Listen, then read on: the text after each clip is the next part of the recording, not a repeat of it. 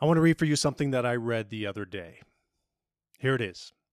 Today was the absolute worst day ever. And don't try to convince me that there's something good in every day, because when you take a closer look, this world is a pretty evil place. Even if some goodness does shine through once in a while, satisfaction and happiness don't last. And it's not true that it's all in the mind and heart, because true happiness can be obtained only if one's surroundings are good. It's not true that good exists. I'm sure you can agree that the reality creates my attitude. It's all beyond my control.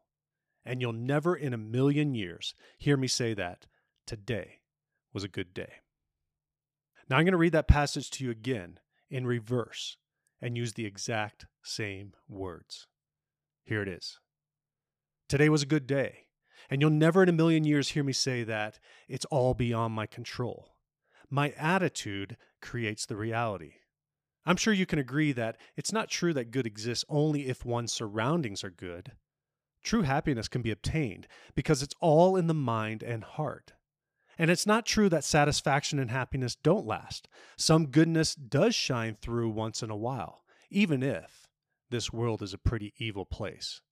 Because when you take a closer look, there's something good in every day. And don't try to convince me that today was the absolute worst day ever. Psalm 118:24 says, "This is the day which the Lord has made. Let us rejoice and be glad in it." Your day today will largely be shaped by how you view it. So change your lens. See good in today, a day God has given you, and be happy in it. Carpe Eternitatem.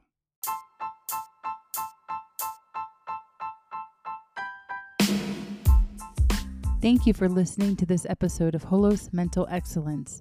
If you enjoy this podcast, please leave us a review and share it with someone you think will enjoy it as well. If you want to learn more about what we do, visit www.holos360.com or send an email to jason@holos360.com. Make it a great day.